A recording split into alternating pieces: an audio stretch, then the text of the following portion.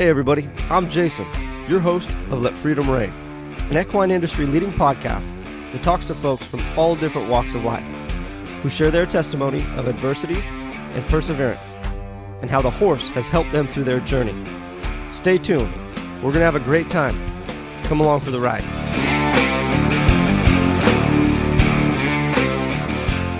Welcome everybody to another episode here at Let Freedom Reign podcast.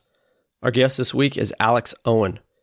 Now, Alex runs Owen Horsemanship in Idaho, just northwest of Boise. Now, the Western industry is filled with tons of physically strong individuals. However, Alex might be one of the most mentally tough individuals that I've ever met or had the privilege of speaking with. Throughout this episode, Alex shares some very, very traumatic details of his upbringing. I thank God for giving Alex the courage to share such details on a public forum. The lessons learned in this episode are invaluable, not only to people in the Western industry, but folks from all walks of life. Now, should you find the content of this episode valuable, please share it with a friend. Additionally, your 5-star ratings and reviews on the podcast platform of your choice would mean the world to us.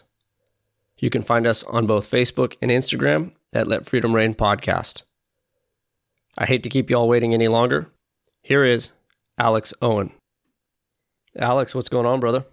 Just getting all the horses ready and fed them all, and really excited about this interview. Good stuff, good stuff. Well, before we get too deep into anything, I just want to take a few seconds to thank you on behalf of everybody at Let Freedom Reign. I know everybody's got a busy schedule, especially going into winter, right? Everybody's trying to winterize facilities and get everything locked down, and it's a busy part of the year for most folks with finals and all that stuff coming up. But I appreciate you taking some time for us and sharing your testimony and story and trying to help some folks out. Well, man, I really appreciate you having me on this podcast. You know, I've been really looking forward to it. I would love to share my story. Hopefully, I can relate to a lot of people.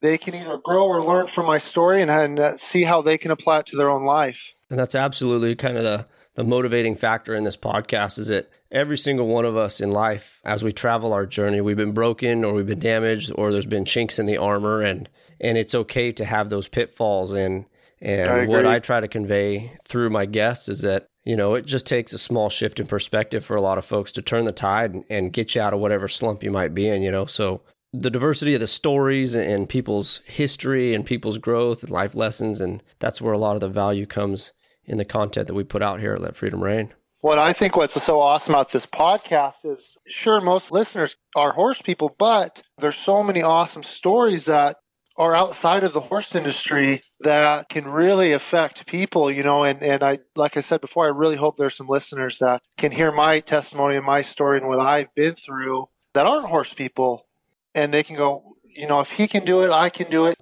So I am super excited about this, and I think this is an awesome platform for every kind of listener. Well, we sure appreciate your support, that's for sure. So before we get too deep into your story, what's new around the barn? What's new around your facility, your program, and Southwest Idaho there? We are going into winter, and it's actually funny. The first sign of it today was when I went to go water horses. I picked up my hose and broke.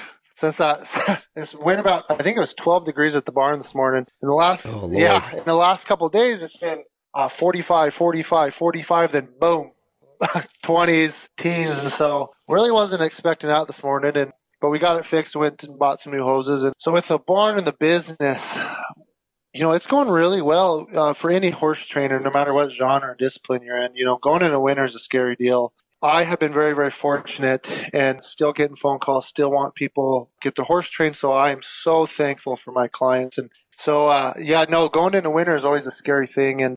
And so I've been really thankful for the clientele here in this area. And we're still getting phone calls for training. And so just trying to get everything ready, make sure you have enough hay, enough shavings, and all the formalities to make sure that going into winter is successful for me and my horses. I have some family not too far from you there in Idaho, and they say that in the winter, it's the freeze that's kind of the issue. You don't really get socked in with snow or anything, or it's not terribly wet, but you get a lot of cold weather up that way. A couple of years ago, it would make a liar out of all of us. You know, I don't know if you spoke with your family about 2 years ago. We had that really awful winter. You would be a liar if you said you weren't ready for it. And so going into normal weather, then all of a sudden I'm in a foot or two, and it stayed around for a long time. And so the cold, I would say, definitely is a factor of a lot of stuff around here. But I'm a cold weathered man, so I embrace it.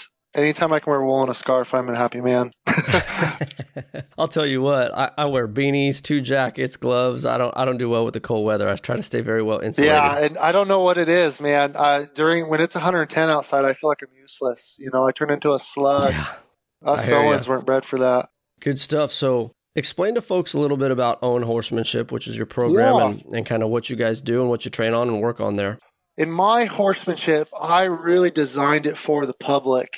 It's really hard. So it's really hard growing up in the industry and really trying to make something out of it. And a lot of people, frankly, will not share their information. They won't. Sometimes it can be I don't know how to word this.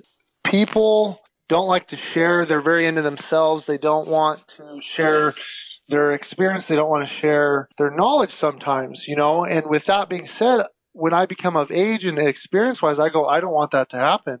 I want to share my knowledge with the public regardless. So my goal is to build everyone's horsemanship. And so I love the public so much. My whole business is revolved around it. So if you come into my program, I actually give free lessons.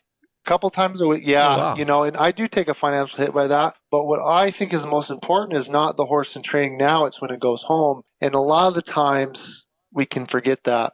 And so when someone comes into my program, we start from day one. And I go, hey, ask a million questions. There's no wrong or right answer. There's no dumb question. And so I really try to guide them through this journey of horses. And so we go over from something as simple as haltering to something like flying lead changes and all that jazz. But it's really designed for the public. I have people from all genres of life. I've got jumping horses, dressage horses, people that are into reining, into cow horse, and I will no means claim I'm any of those high-end trainers like that. No, I will not claim that I am the best in the world in any of those. What I do say, though, is if that's your interest, my program will help you in those avenues and guide you in the right path. And I'll tell you, in me doing my homework of horsemanship, you do see that there's a very fundamental skill set, right, that needs to be worked on as far as timing and feel and understanding the animal and what they're trying to convey to you, or understanding the horse and what they're trying to convey to you. And that fundamental skill set is applicable to pretty much any and all horses. 100% agree with you. It's not discipline specific, It's not like, hey, for roping horses we do A, B, C, and D, and for reining horses we do E, F, and G. It's a fundamental. It's getting to know yourself first of all, right, and having your own wherewithal and your own awareness of what you're doing and how you're doing it, and then from there, learning how that horse is trying to communicate with you, and then it's just a building block of you guys gelling as a team from there. I agree. And a lot of the times we forget about the normal person, your weekend warriors, and what I mean by that is a lot of our clients, at least in the Treasure Valley, they own a horse, but they're not really familiar with it. So my goal is to bring those kind of people in and really show them the fundamentals, how to turn, stop, and it goes obviously way more in depth than that. But when they run into a problem, I want to give them the right information. So when they do go home, they don't have to call me and go, oh, golly, what did he say? Because hopefully in our lessons, we covered that. And obviously, that being said, I love when they come back. Yeah, absolutely. And so really want to help the public out. I love doing clinics. Clinics are awesome. I like the clinic thing because you can travel and hit a market and or an individual that unfortunately can't travel 2, 3, 4 hours to your program. So really spreading the knowledge out in those different areas is I absolutely love. So do you spend a lot of time on the road, or do you host most of the clinics? So we're in a pretty awesome area here in this with the Boise, Nampa, Caldwell, and all those towns. We are, I would say, a pretty massive horse area. And so we're very fortunate enough with the horse park we have that we can go host a clinic or bring them to my facility. When you are in a lot of the colder areas, a lot more people have indoors. And so there's always a place to host a clinic. And I do try to travel a bit as much as I can. But here at the barn, you normally got 13 to 15 horses in training. And so taking the time out to do that, it can be very challenging. Yeah, absolutely. Sounds like you got a pretty good program going on up there if you got a dozen horses in. I'm very fortunate for the clients I have. Very fortunate, like I said. And people are really, really willing to learn here. There's not a whole lot of people that think they know it all here. We're very blessed that way. And so everyone's trying to get as much information from me or other trainers as they can. And when you have that kind of recipe going, it makes for an awesome industry. Yeah, it's funny. I have quite a few friends in this area that train professionally, and I'll go out and visit and watch and just, try to learn as much as I can from them when they're working horses. But it's funny, you'll see people all the time. Clients will come in, they will pay a trainer Right. to work on the horse or leg up the horse, but then that owner sits there and nitpicks the trainer the whole entire time, telling them what to do and how to do it. And I just stand back, because if I were to put myself in their shoes, it's like, you want to ask the question, hey, so what did you bring the horse to me for? What are you paying me for? If you know everything, right, and you got this phenomenal animal, then why are we even here dealing with it? I agree. So to have people that are willing to learn, I think from an instructor's standpoint, it's motivating, right? It's something that you kind of feed off when of. I get, some of these people that come in want to gather so much knowledge, and it's very inspirational, and it does warm your heart, and so when you get kind of people in, you're so excited to do those lessons, because unfortunately there are people in the industry like that, that they do come in, and you got to go, hey, who's training this horse here, me or you? And no matter what industry you're going to be in, if it's horses or if you're a construction guy, all of those, you're going to have those people, and you do have that conversation with them. And if they continue to be like that, let's say, then you politely ask them, we're unfortunately not the program for you. But I try to get as many clients as I can that build my life up in a positive way, and then I can build theirs up too. And when you do have a barn full of those kind of people, man, you love your job every day. Yeah, it's a lot of momentum. A lot of momentum you guys can gain. Yeah. Good stuff. Well, we'll circle back in this conversation and kind of build up the horsemanship program and how you got to that point. But if you don't mind maybe sharing with people your story and your upbringing and how you found your way through life and found horses. Yeah. So I'm 25 years old, and so I was born and raised in Idaho. I came from, my parents actually aren't horse people, not even a little bit.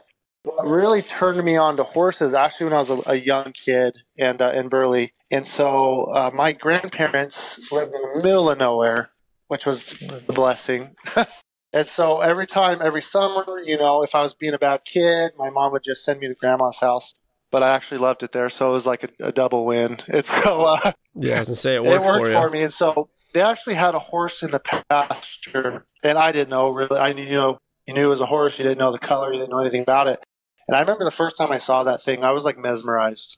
I would just stand up. My grandma's caught pictures and videos of me, and this was in the 90s, and so I'm sitting there looking at that horse, and I remember my grandma was like, "You just stand out there for hours." Eventually, I'd have the courage, and it came up and smelt me.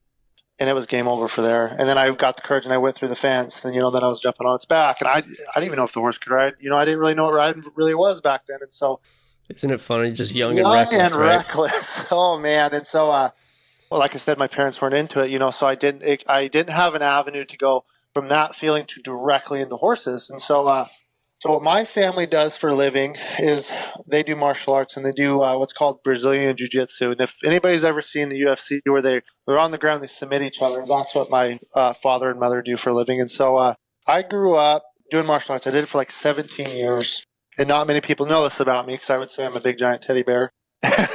And so I did that growing up. And my dad was a police officer for 20 years in Twin Falls. And so that's kind of the avenue I grew up in.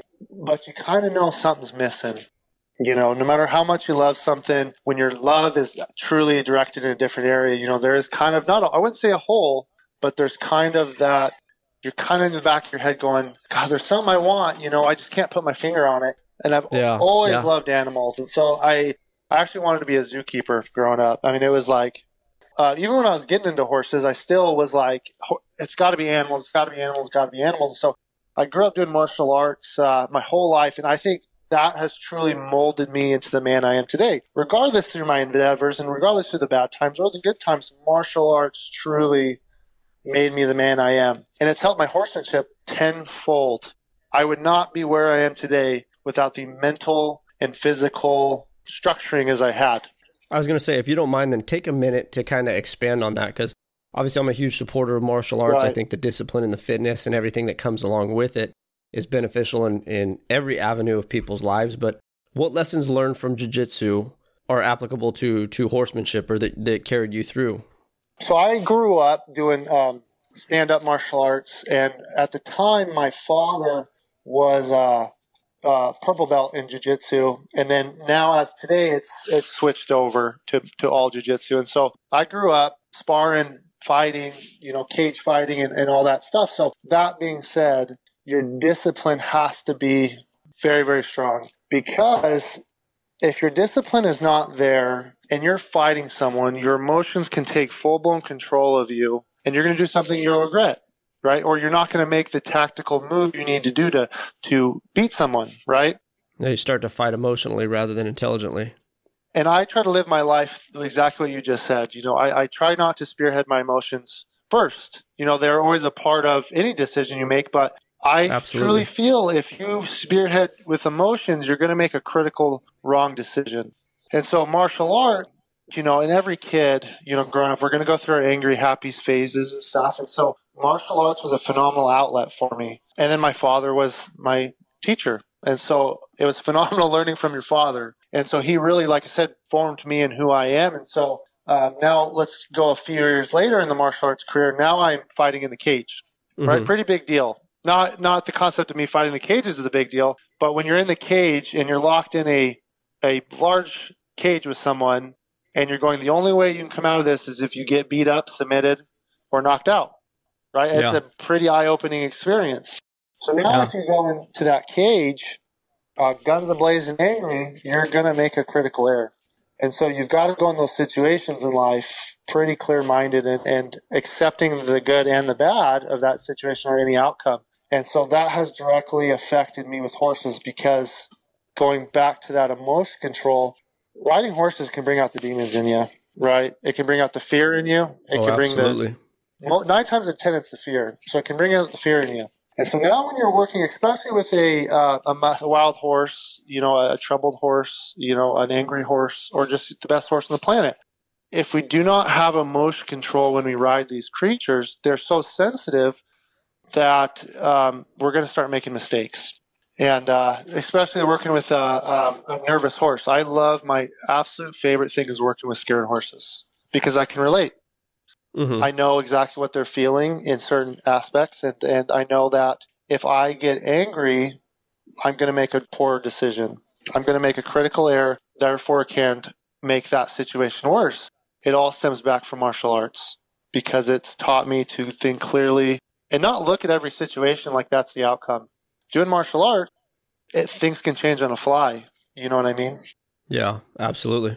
Martial arts has been, and I recommend every single human getting into martial arts. I mean, not for just self-defense, but just for that life-changing thought process.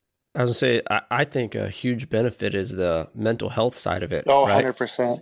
I mean, physically getting some, blowing some steam is good for you, right? And expounding a little energy, but I very much resonate with the mental discipline and the control and the ability to think under pressure and stress, and being put in uncomfortable situations and avoiding what seems to be human nature of panic, right. When you're put in a compromising position, and being able to take a step back and breathe and think through things and come up with a plan and execute that plan. I mean, the benefits of not only Brazilian Jiu-Jitsu, but like you talked about, most martial arts or combat sports, I think is advantageous to everybody. Agree, For those reasons, not for the sake of you want to just run around and punch people in the throat. And whenever I bring up martial arts to people, the last thing I really talk about is self-defense or fighting.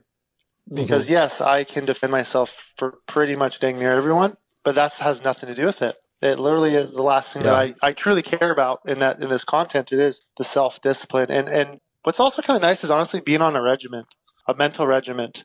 Because when we come back to our personal life, it can be all over the place, but the studio or the gym, it's the same every single time, and you're expected to act the same every single time. So you take those traits you learn, and then all of a sudden they apply to your normal life, and then your life just starts heading on the right path. Yeah, it starts to fall into place. And then when it comes to egos with martial arts, you if you're a guy with an ego and you lose your humility, you will get some humility put back in you. Yeah, I was going to say, combat sports will find it for you and return it. It will return it tenfold, and it is happy to do so. So that's also helped me in my business, because I would like to think I'm a fairly humble guy, but it does, and I learned that a long time ago. I'm 6'4", 220 pounds, so I'm a pretty big guy. Now you take that same size in a teenage boy, right? walking around, strutting his Yeah. he's peacocking, thinking Mm-hmm. he is the top dog. Humility will hit Yeah. you like a baseball bat to the face. So it's Yeah. taught me, no matter how big my career gets, you're still that kid from Idaho. And it I think it's great to it keeps you grounded, right. And I'm a firm believer in that. So like I said to anybody that listens to this, and it's a confidence builder. Hold my Lanta, it's a confidence builder in a positive manner. Yeah. So I really recommend everyone get in some form of martial arts. It doesn't have to be what my family does for Brazilian Jiu-Jitsu, but just something that can constructively help your life. It's awesome. Awesome. Awesome. So in going back through your story, growing up, you're doing the martial arts stuff, learning from dad. Where do we go from there? So now we'll get to a lot more of personal notes through this whole martial arts process. So I'm going to backtrack actually to when I was a kid, and it's a very personal side of me. When I was 4 years old, I was molested by my neighbor. He was, I believe, 18, 19, 20 at the time, and that happened for about 4 years. And so growing up, as a young kid, while this is going on and you hear anybody's story, they really don't understand what's truly going on. Going through all that, I thought life was normal. I didn't say anything because as a 4-year-old child, you don't really know wrong from right in certain aspects, especially when you have an adult presence around you. And so that went on. My next door neighbor, he was, like I said, 1920s, and he would actually babysit us. He was a very normal kid on the outside. And so he babysat us for a really long time, and a lot of bad stuff happened. It actually didn't come to fruition for me until I honestly probably hit about 10 years old, where we're kind of really understanding what the past brought to us. You know what I mean? Yeah. There was a really hard time, because you start having the nightmares and you start having, the look backs, and you're going, you end up playing the victim role. And what I mean by the victim role is you can sit there and blame yourself that you were the one that made this happen. So I was at that point, and I'm a child. And so you want to point fingers and you want to blame stuff, but you can't. You can't go, it was my fault. You just got to say, honestly, it happened, and how can I grow from this? And I was tired of being a victim. I truly was. So how old were you when you made that transition from having the victim mentality to realizing, hey, enough is enough. I gotta find my way out of this? I would say early teens. We're going through puberty. We've already got a rampant amount of emotions. Yeah, I was gonna say, which is difficult on anybody short of those circumstances. Very difficult on a lot of people. And so and I, like we just said, I was tired of playing the victim, and I go, you know what? It wasn't my fault, Alex. Grow from this. And going back to the martial arts side of things, that helped me so much. Because, yes, I could take out my anger, but what it did, it made me learn how to defend myself. It made me a stronger man. It goes, no matter what's put in front of you, you can overcome this. And so, and I'm sounds, I'm not saying it sounds crazy, but I'm very glad that happened to me when I was a kid, because it directly makes me who the man I am today. With the like I said, I try to have humility. I'm very understanding. You learn not to judge people. You learn that no matter what situation you're in, it's going to get better. Financially, marriage, if you lose something, someone passes away, life does move on. And so, like I said, I'm happy it happened, and I wouldn't change it for the world. That's an incredible perspective you have. I mean, my heart goes out to you. I couldn't imagine those circumstances, and I mean, everybody, how your family takes it and how you metabolized it over those years. And I appreciate you sharing such intimate details of your life. And this is where I think the growth really happens for everybody in this. We've all experienced trauma on some level, right? On varying levels of the same spectrum per se. And for you to say that you're fortunate for going through that circumstance and finding the growth, and it makes you who you are today, I think that's when growth really takes place for an individual after experiencing trauma, when you realize that, hey, you might not have had as much control over it as you think, or you blame yourself, right? And you're kind of accepting of the circumstances, and you understand that everything in life, everything, good and bad, is a season. I agree. Right? Nothing is truly forever. And it's not, nothing, you're right, nothing is truly forever, and I want to reach out to anybody that listens that's been through some similar situation, that it does get better. The only reason it got better for me is because I took a stand saying I am not a victim, and what can I do to make myself better as a human and make people around me better from my experience. I think it's a huge testament to your inner strength as a human being. I mean, it's those circumstances are circumstances that bury people for the rest of their lives, and people can't get out from underneath it. So for you to find your way out and grow personally, and now be to the point where you're willing to help others in that journey, I mean, it's more than commendable. I mean, I'm not wearing a hat right now, but if I was, I'd tip it to you. Well, I appreciate that. I really appreciate that. All jokes aside, I mean, this is what this podcast is all about. We've all fallen on our face. If one man can help another not fall on their face and learn that lesson by listening to this podcast or changing the perspective based on what was heard on this podcast, it's what it's all about for us. I agree. And this is, like I said in the beginning of this is a phenomenal platform for people to be on and or listen to. Yeah. And it hopefully this changes people's lives, and I know it will. I know it will. So how has, in going through your journey, like you explained as a young child, you went to your grandparents' house and you watched the horse and jump on the horse, and right. And then you talk about these formidable years, 4 through 8 and the experiences that took place then, and in the early teens kind of struggling with identity, and then coming to the point where it's like, you know what, forget this, I'm not a victim, it's time to grow and fight our way out. Where has the horse been interwoven in your recovery and your growth and your development? So going through having that thought process of when the horse came into full circle is, back in the teens, back when I was a teenager, it goes back to me loving animals. And like I said before, I always knew I wanted to do something with animals because it kind of goes to a therapeutic sense, honestly, and I guess I took a therapeutic sense and made it into a large business. There's no better feeling than when you're sad and your dog comes up and loves you. No better feeling. Now take that thing and now my experience, I wanted to work with animals and I look back on that moment with that horse and I told myself way back then that's what I wanted to do for a living. And so I started riding horses again, and I just felt my whole world change. I mean, every bad thought I've ever had, every emotional state I've ever been with, if I look back on the past, it is really easy to kind of have your emotions swollen back up. But every time I was around that horse, that never happened. It was like, I always explain it like, if anybody's ever seen the movie Avatar, and people laugh at this sometimes. You see the movie Avatar, and when they connect their hair together, and all of a sudden they're one? That's the best way to explain it for me. It really is. That's an awesome perspective.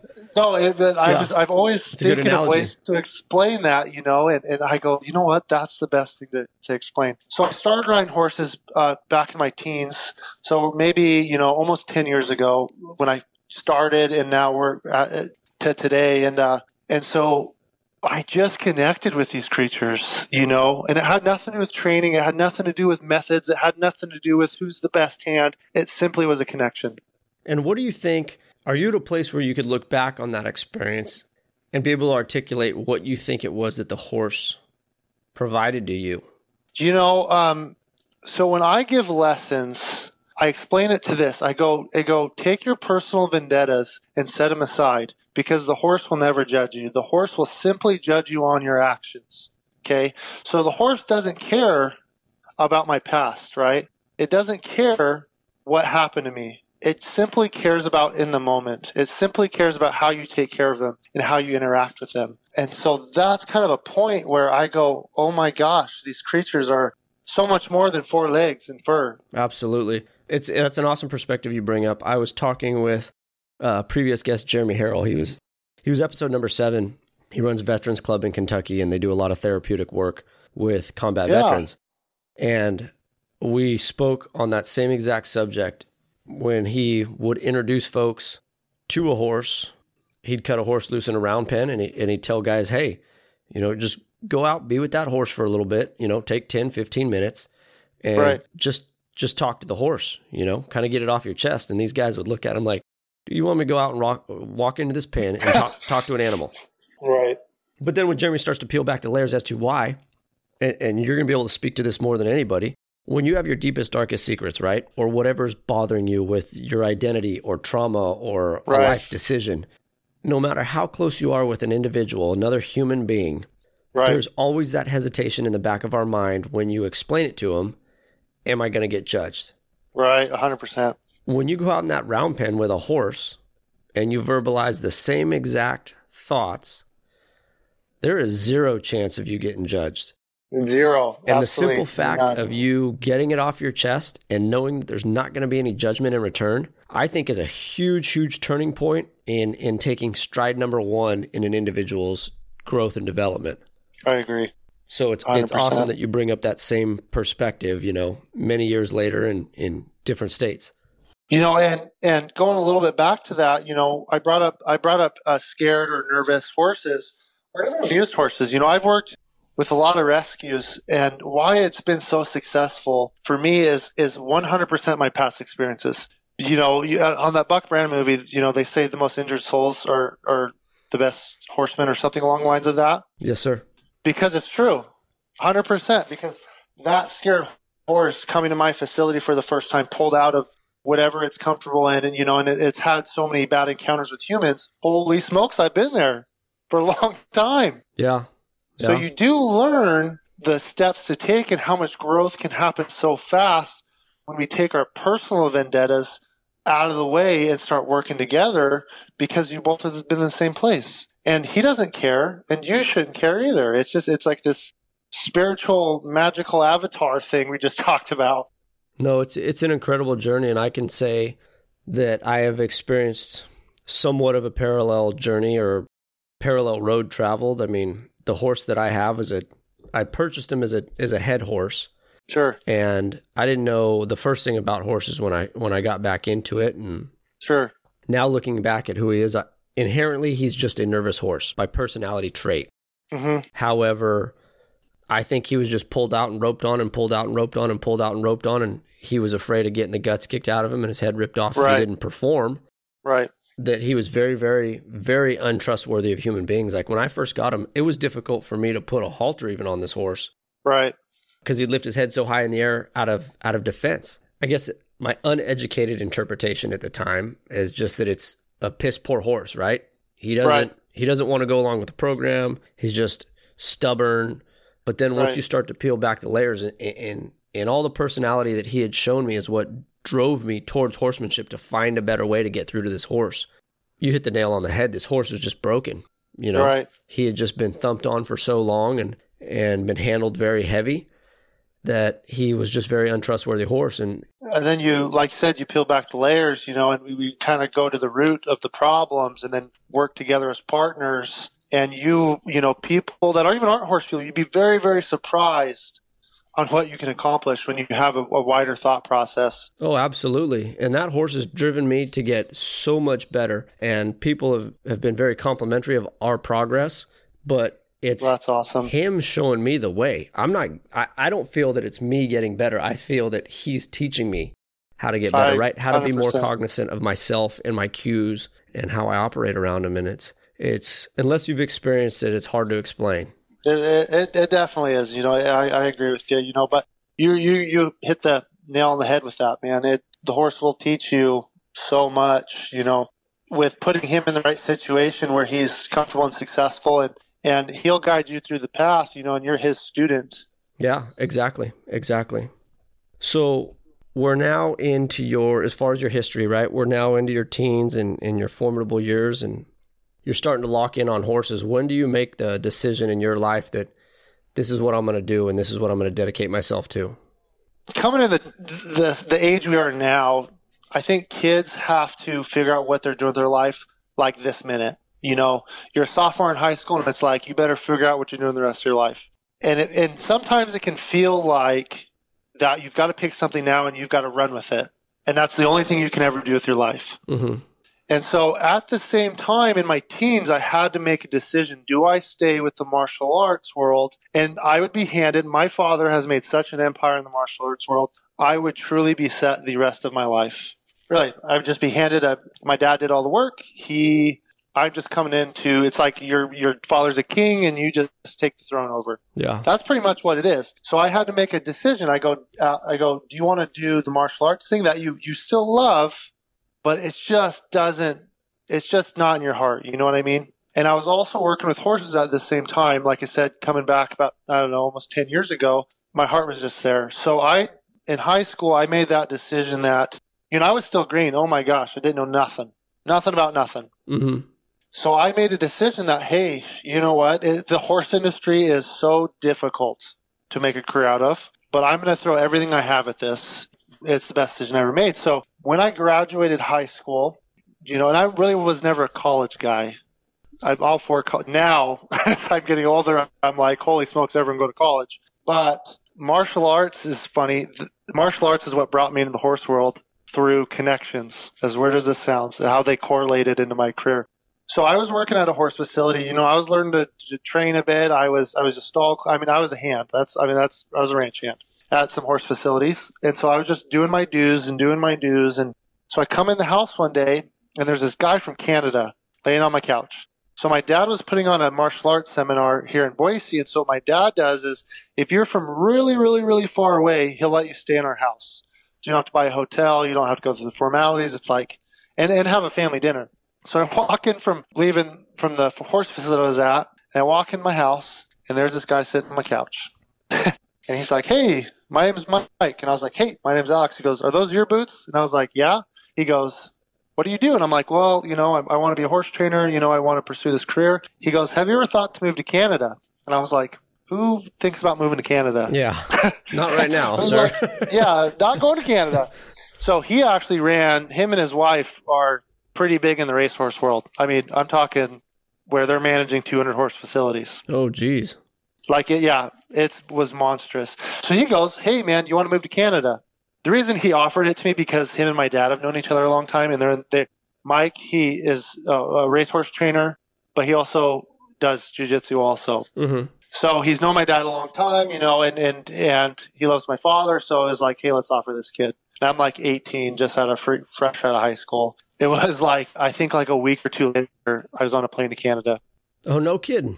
Yeah, so I went to Canada, tried out a few horse facilities. I was just still a ranch hand. I was still just cleaning stalls, exercising some horses, not a trainer at this point. And tried it out, and I was like, oh my gosh, I love this. And this is the racehorse world, so it's obviously a little different than other industries, Correct. It's not as necessarily hands-on as you would say. You come to a Western barn, and everyone's riding, everyone's doing this, everyone's involved. In the racehorse world, there's 2 or 3 jockeys. They're the only ones that ride the horse. Everyone else is a ranch hand. Real black and white. Yep. So I never worked on the track, though. I never wanted to. I didn't want to be a part of that. When I say never want to be a part of that, it just wasn't a lifestyle I wanted to live, because it's a very, very low-paying, crucial, dirty, hard job. And I commend those men that work at the racetrack, because they're some of the most hardest working people I've ever seen in my life. So I worked at the actual facility that they train the horses for the most part. We bred the horses. So I moved to Canada a little over a year, and then then the work visa stuff gets very complicated. So I ended up coming back home. So it was actually quite a large endeavor for me to even move there. There was so much paperwork. You had to get 2 countries involved. Now it's not to that immaculate level, but you get what I'm saying. No, it's absolutely a little bit of red tape to get across the border. Oh yeah, and then here's the thing: why is this American kid? Why are we trying to? You're trying to get this American kid in here to work, which usually it's totally backwards. You know what I mean?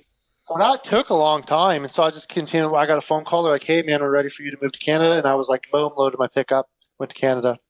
Holy smokes, wake up call! So now this is what helped me be independent as a human, because.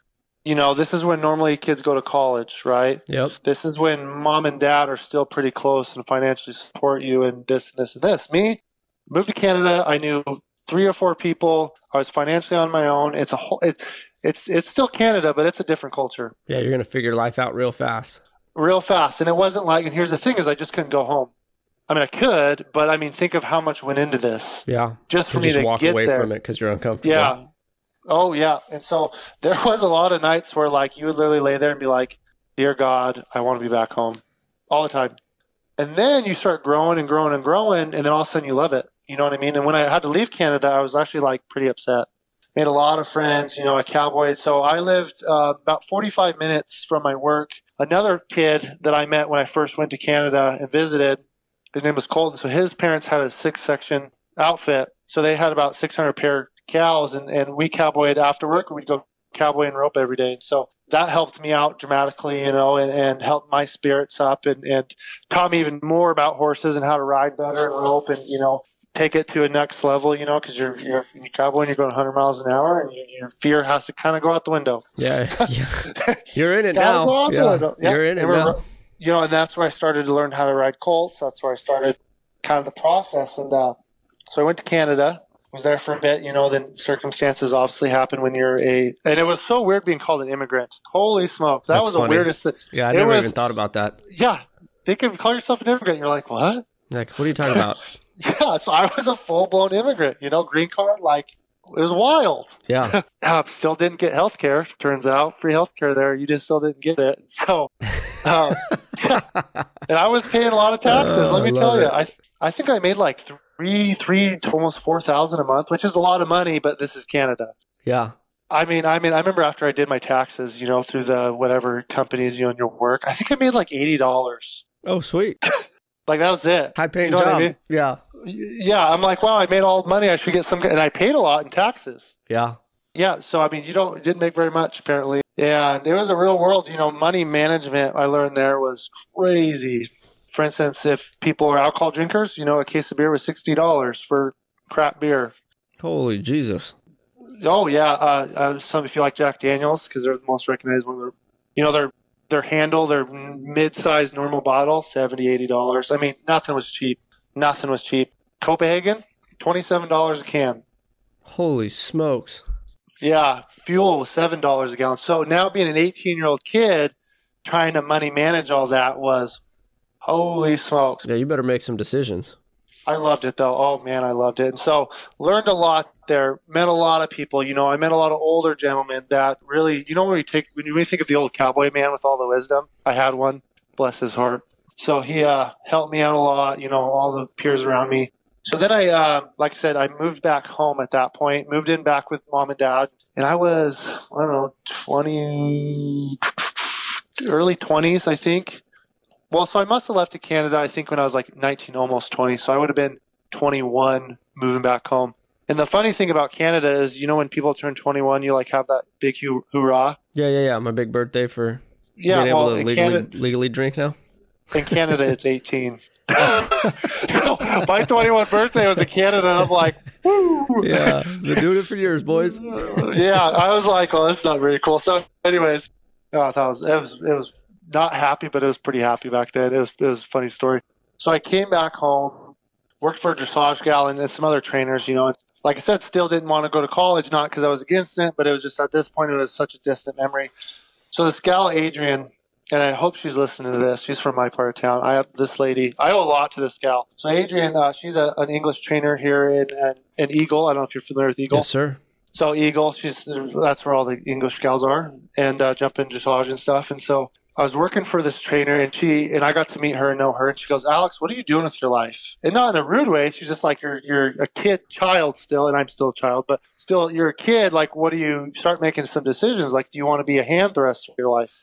And I go, she said, why don't you go to college? I was like, I want to be a horse trainer. Why would I go to college? Right? Your typical, I think that was a boy thing. Yeah. Mindset right there. I don't need college. And so she goes, hey, go to this college. And I went to LCCC in Cheyenne, Wyoming.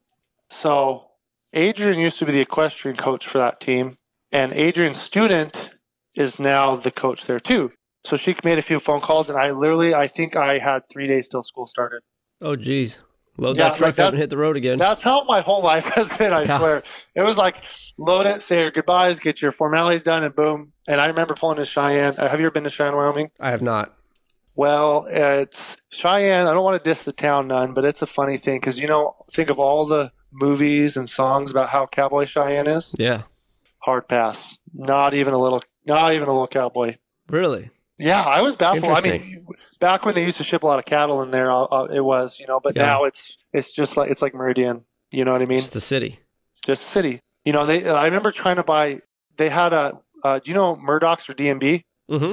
That's all they got there now. All the saddle makers went to Fort Collins or Denver and stuff. And so now in the center of Cheyenne, there's the biggest oil refinery I've ever seen in my life. Right off the highway. So when I pull up there, I was like, oh boy. And it's just flat desert. And so got there, and I didn't know what to expect, and it wasn't very good first impressions in the content of like, oh my gosh, Yeah, I gave up home for this. Yeah, right. And I was pretty discouraged. And I was 22 at this time. No, 21. So I came back, and then a short time later, I went back. I came back home. Short time later, I was off again. But I was so committed to the horse industry that I knew this was the only path I could do. I couldn't sit around too long. I mean, I had to grow knowledge and stuff. And so went to college, and it was the greatest thing. I miss college to this day, let me tell you. So I went to a junior college, and at our junior college, we had, you been to the Idaho Center? Yeah, the Ford Center there. Yeah, the Ford Center. Mm-hmm. That was like our indoor Oh, Jesus. arena. Yeah, and I got there, and I got to the campus, and I was like, this is like a horse mecca here. Like, this is I could get used to this. Yeah, and I felt like, I mean, and I still wish I could do that, you know? So I was on the equestrian team, ranch horse team, horse judging team. You know, I practiced with the rodeo team sometimes. And so then I went to school for equine science, and then I did a lot of the colt starting classes. I mean, I was that weird kid that wouldn't leave the barn. And I was and I was older than most of the kids, funny. you know, so I couldn't relate to a lot of the 18-year-old kids. And so now this school is pretty relaxed, you know. If you were really into the horse stuff, they wanted, and I was on scholarship too, which was pretty cool. So that helped me out a lot too. That really motivated me to be successful because the school was paying for it, you know.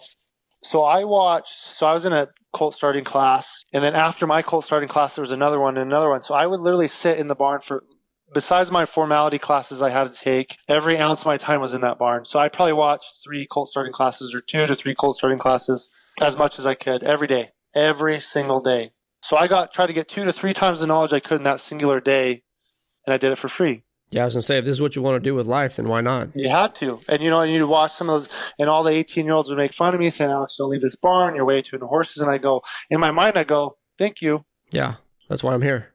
Yeah, because I'll show you one day. And then the horse judging, holy smokes, helped my career because it helps, you know, judging like reining shows and all that. What it did was it helped me look for a lot of stuff in a quality horse that could be a performer, you know, or what looks nice, you know, when I show and stuff. And then the equestrian team taught me how to show, and I'm not the world's greatest shower. We're working on it. But it taught me how to ride nice. You know, it taught me how to make sure I'm not looking when I'm getting, you know, not making these monster corrections when I'm showing, you know, and I remember my first show on the equestrian team, man, it was a gong show. Awful. And then the year later, man, I was winning, and it was phenomenal. And so, and I was like one of 2 guys on the whole team. So it was pretty, when I first got, I was like, holy smokes, why is there so many women here? Where's all the guys? But no guys were in horses. Yeah. So did that. And then, I absolutely loved college. And then I worked for the college for the barn. I took care of the barn and all the roping steers and bucking horses and bulls that would come in and all that stuff, you know, and that was a phenomenal experience because every day I got a doctor something and that was fun. Yeah. Got paid, you know, I was on scholarship and got paid. So that was stinking awesome. I'll say that's pretty nice. Yeah. You know, and I loved it, you know, and my style has changed from there, like in the sense of what you know, my horsemanship, you know, you got to work with a lot of phenomenal people. You know, there's some reining cow horse guys in there that were involved with the college, so you got to learn some reining cow horse, and it was awesome, you know. And I still wish I was in college today, and I didn't have to pay for anything, you know. I never had to pay for the entry fees, I never had to pay for the hotels, I never had to pay for anything, and I got to travel the country, and so yeah, and that was a phenomenal time in my life. And then it sounds like quite the opportunity.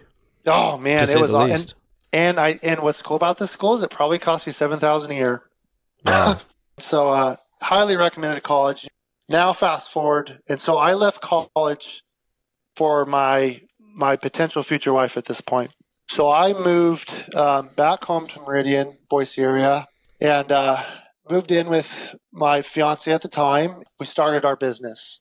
So we've had our business for about 4-ish years, and so going on 5. This is Owen Horsemanship, correct? This is Owen Horsemanship. Okay.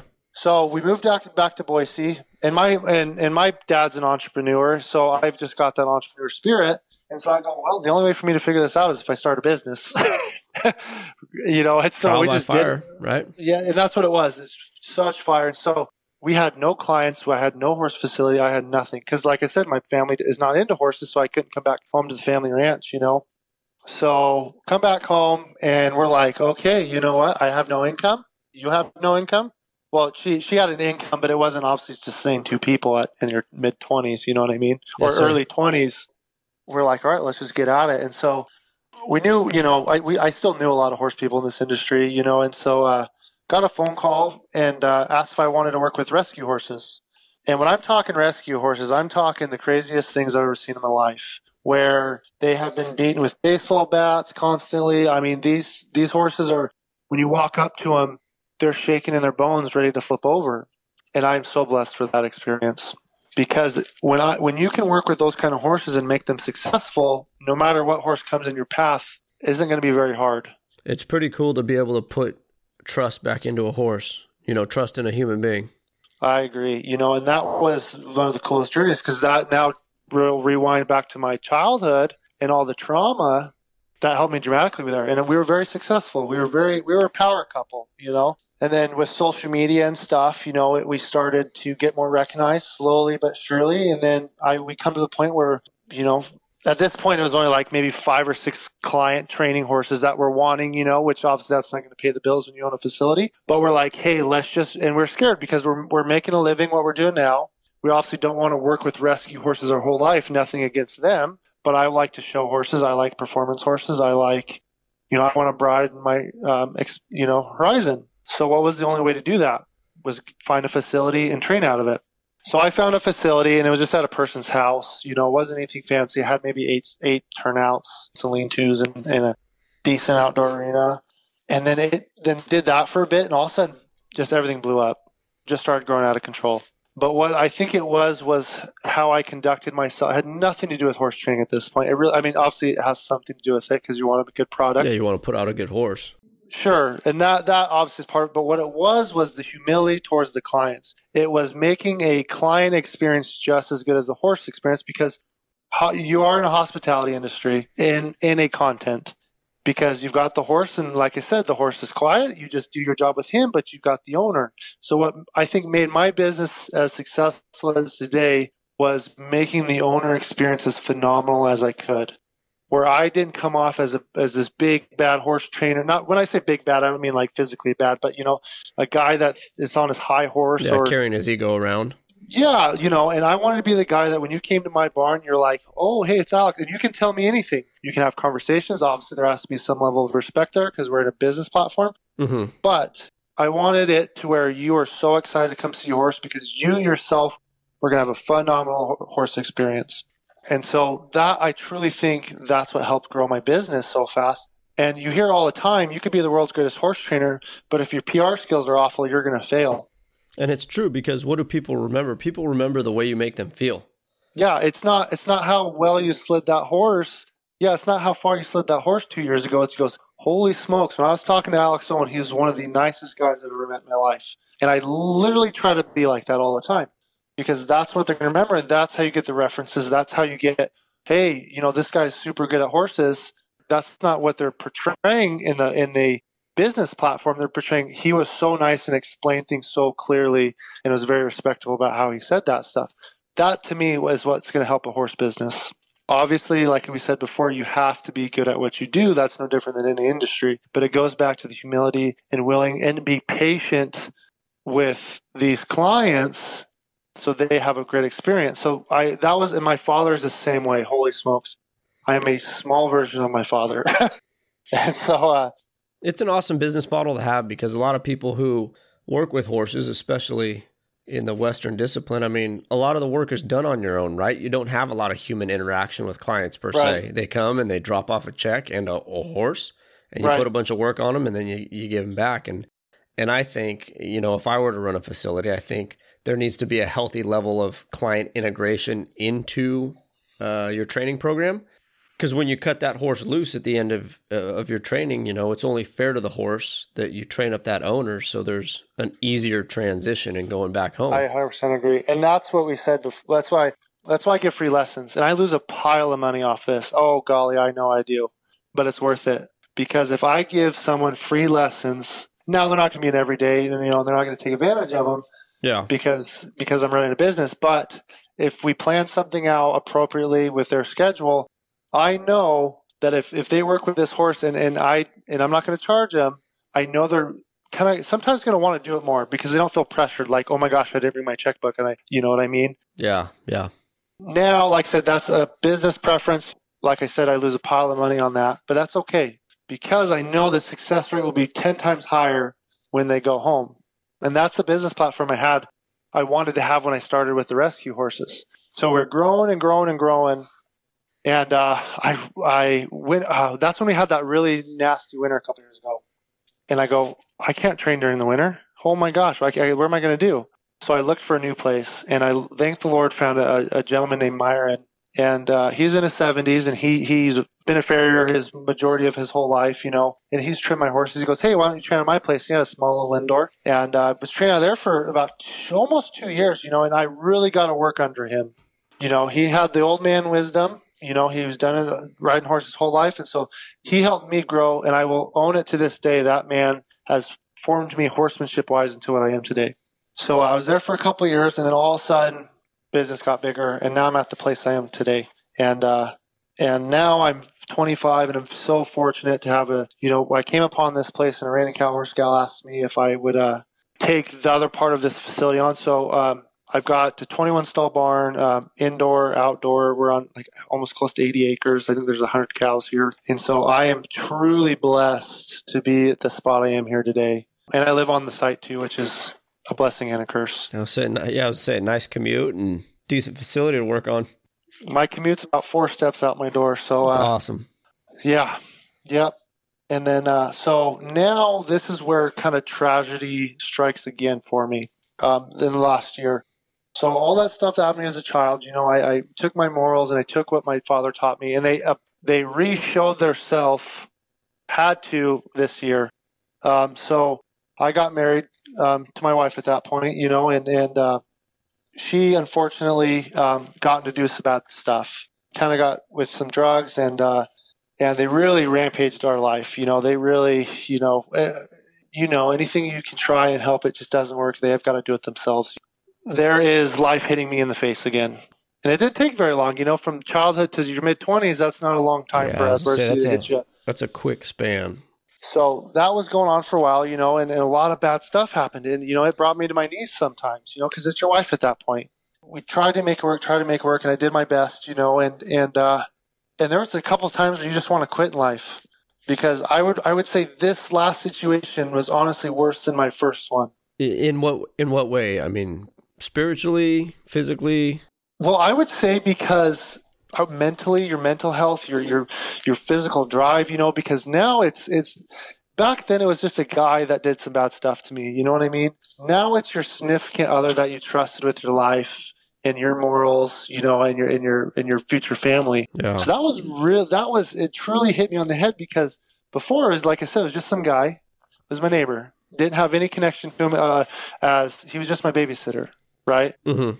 And I'm 25, and you know, no, 24, getting married. So we weren't even married a year. We were together for about almost 5 years. So that's what it was. And I'm such a family man. Oh, my dream is to have children, and I want that more than anything.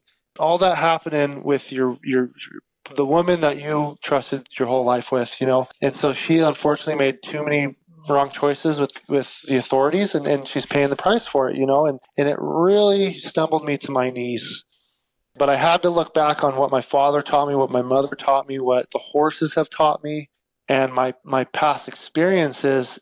And like, you know, it really truly wasn't that simple. But I really had to gather myself up, and I'm still going through it. But what really has saved me is the horses, because they don't care what my ex-wife did, right? They don't care what my home life was. They only truly care about how me and them interact with each other. And they don't come out of the stalls 9 times out of 10 thinking, how am I going to ruin this guy's life? Yeah. It's usually the exact opposite. Yeah. You know, it's the humans. And so that being said, the horses, you know, every day, it was just like the next day after all this stuff happened, they're like, hey man, how's it going? You know what I mean? You ready to go to work? And that concept every single day really motored me through this whole endeavor. And I'm like, you know, and it's not over still, and we're trying, you know, or not we're, but I'm trying to get better, you know. And so now some time has passed since this has all happened, you know, but the business and the horses have really helped me thrive through this process. You know, in listening to you describe your circumstances here as of recent and talking about how the horses carried you through, it got me thinking, you know, sometimes and this goes back to the whole victim mentality that we talked about in the start of the conversation.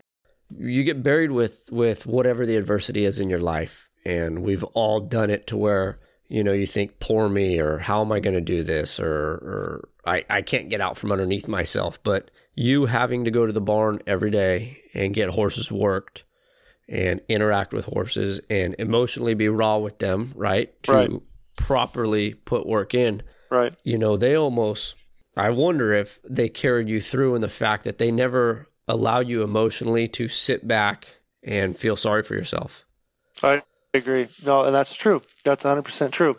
You know, because you do have to emotionally be there with them. You know what I mean? Yeah. And they will pick you up if you do have that. I've got a horse named Nugget, and I've named her after the Nugget Casino in Reno because last year, maybe almost 2 years ago, I did an extreme Mustang makeover, and I got this horse. And he is the kindest soul. And I started him. He was wild. Brought him to the facility. Started him, and he is the most kindest-hearted horse in the world. And so every day, if I'm feeling honestly truly just sorrowy and sad, you know, it happens to everyone. I will literally just go lay on him bareback, and he is just no matter where I go, this horse and me he's able to center you. Oh man, and you know he is truly one of the greatest gifts in my life, and so. Him as the horse he's an amazing part of my life. We've definitely covered a lot of ground. I personally want to thank you for being as honest and as raw as you have been. I mean, these are terribly tough situations for anybody to discuss, let alone experience, regurgitate, and relive. I think you hit the nail on the head when you talked about tremendous value coming from it for the listeners. I guarantee this is going to resonate with somebody out there and turn a corner for them. Well, I really hope so. So in traveling through your journey, and you've touched on it throughout the conversation, what is your drive with Owen horsemanship? I mean, what are your goals? Where do you see yourself? What is the fire that burns inside of you to get up every day? Yeah, no, that's an awesome question. I'm glad you asked that. So I'm a businessman, and I want to conquer the world, okay? But what I really want to do is I want to spread my horsemanship with the world. Okay, I want to share my testimony. I want to share my experiences. Want to share the love of horses with everyone, you know, and the horsemanship side of it, training people, you know, teaching people horsemanship and how to handle horses, how to stop horses, how to spin horses, how to have fun with their horses, you know. I want truly to be the world's greatest horseman. And people laugh at that. Oh my gosh. People go, oh, there's too many. But I go, that's not the attitude to have. You know, I want to travel the United States and hopefully the world, do clinics, you know, sharing the method, you know, talking about different breeds. How I train this breed versus that breed. Well, at the end of the day, the foundation is the foundation, you know? Yes, sir. And so I do a lot of Mustang stuff. So I love sharing the Mustangs with the people. I get a lot of awesome, fun breeds sometimes, and I really want to share that with the public. With my business, is I start a lot of horses. For some weird reason, I love riding young horses. Absolutely love it. If I could pick a 2-year-old horse over a bridle horse riding, I'd pick the 2-year-old. That's awesome. Yeah, and some people call me crazy, but I always make the joke. I go, you know, have you ever rode a bridle horse and you just lope 20 circles perfectly? You're like, woo! Like, it's exciting and it's awesome to have that timing and feeling with the horse, but there's nothing better than riding a 2-year-old with the raw emotions. You know what I mean? Yeah. Where they don't know what to do, and you've got to physically and guide them through there with coach them through. Yeah, with timing and feeling. And it's spiritual. You know, it's a whole nother essence, you could say.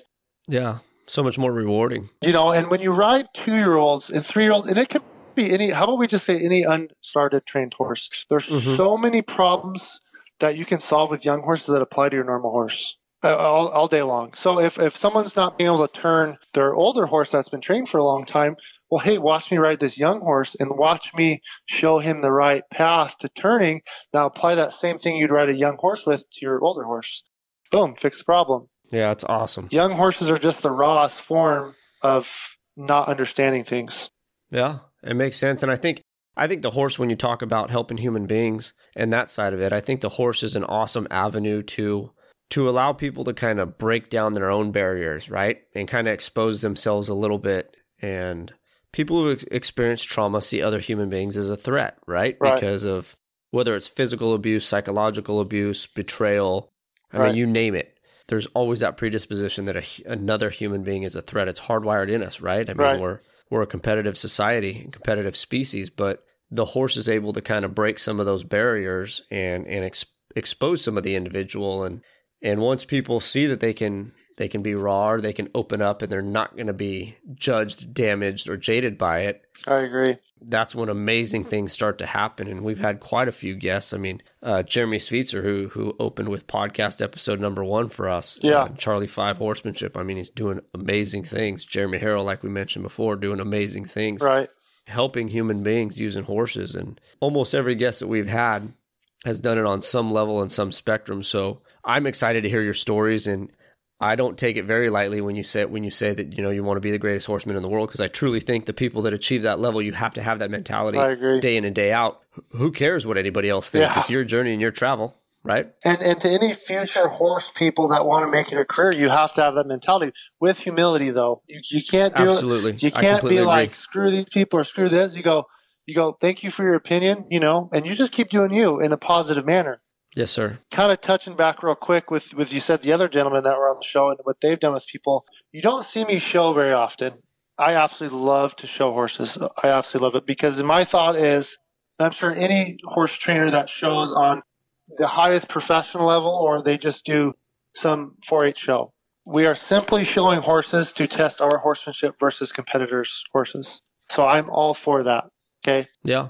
But the only reason you won't see my business as a horse show, as a trainer that simply shows horses, is because what ends up happening sometimes is you lose those people that aren't into showing, but they need the most help out of anyone when it comes to horses, right? If it's a training question, or if it's a confidence problem, right? An emotional issue with their horse, right? And I do get a lot of show horses, and I've got a really, really fancy bridle horse right now that I'm fixing a couple issues with, you know, and the owner fell off this horse and had lots of confidence issues, right?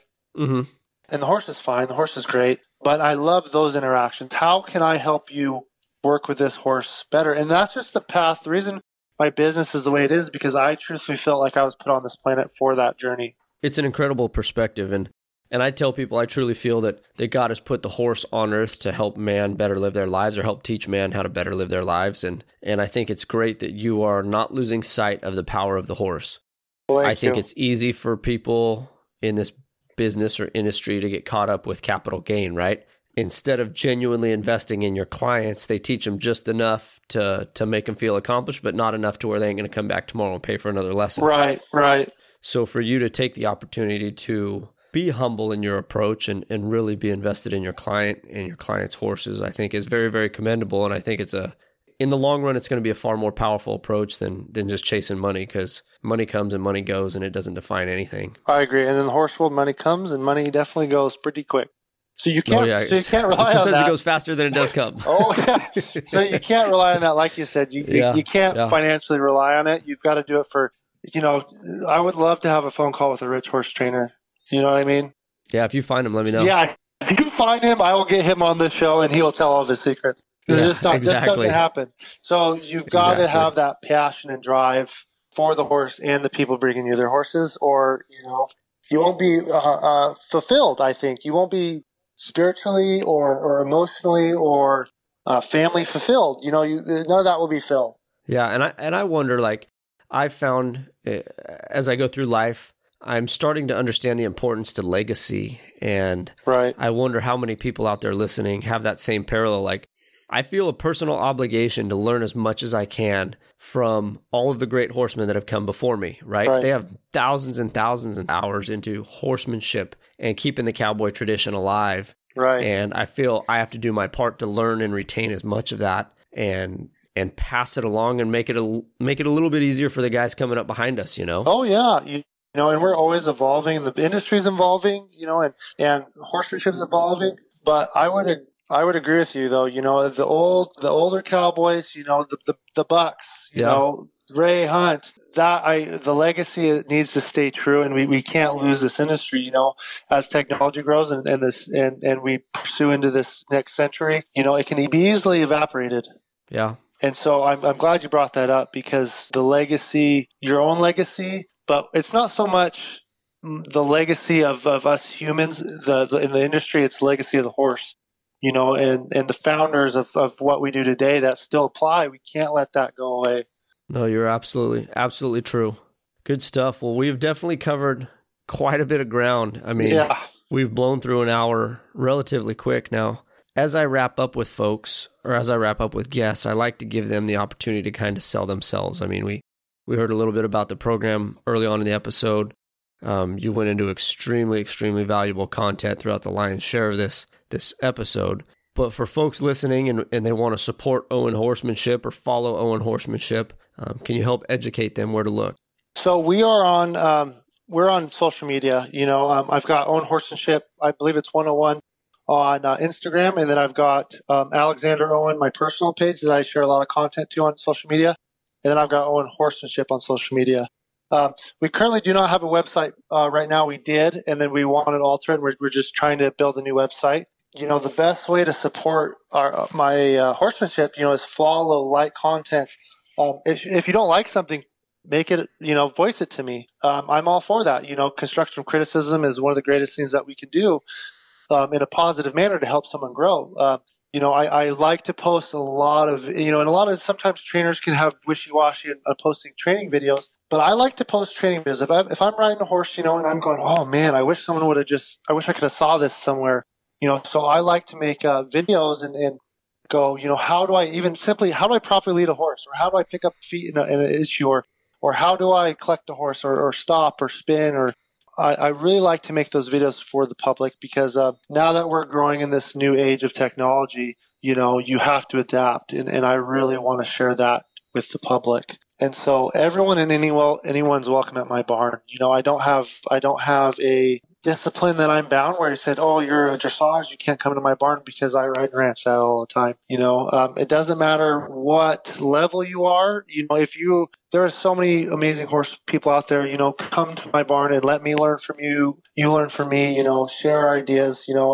If you know nothing about horses, please come to my barn and let us help you. Everyone's welcome. When I started this business, I did not want to be a clique or a club, that if you aren't this, you're not allowed.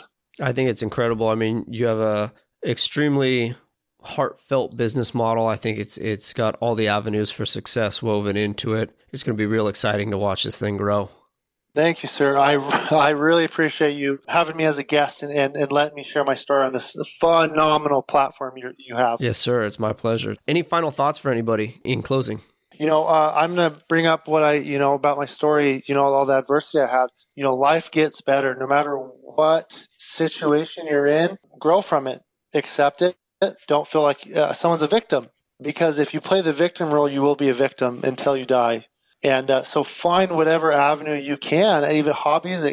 Hopefully it's horses because they're phenomenal creatures and they've helped me personally. But take the experiences you had and grow from it. Life gets better. It's sure gotten better for me. And I've had two major adversities being 25, life-altering adversities, and I chose never to be a victim or blame myself for any of it, and I go, how can I grow from it? Can I be a better person from it? And I have to share my story. No, it's incredible.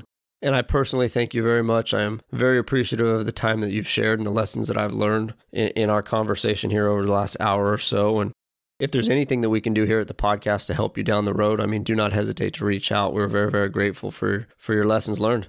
Thank you, sir. I appreciate all your time. All right, Alex. We'll talk to you down the road. And again, thanks from everybody here at Let Freedom Reign Podcast. Thank you. I'm looking forward to it. Thanks again, everybody, for listening to this episode of Let Freedom Reign Podcast. Again, you can find us on social media under Let Freedom Reign Podcast. If you want to support the growth of this podcast, go to patreon.com/Let Freedom Reign Podcast. Again, we thank you, and we'll see you on the next one.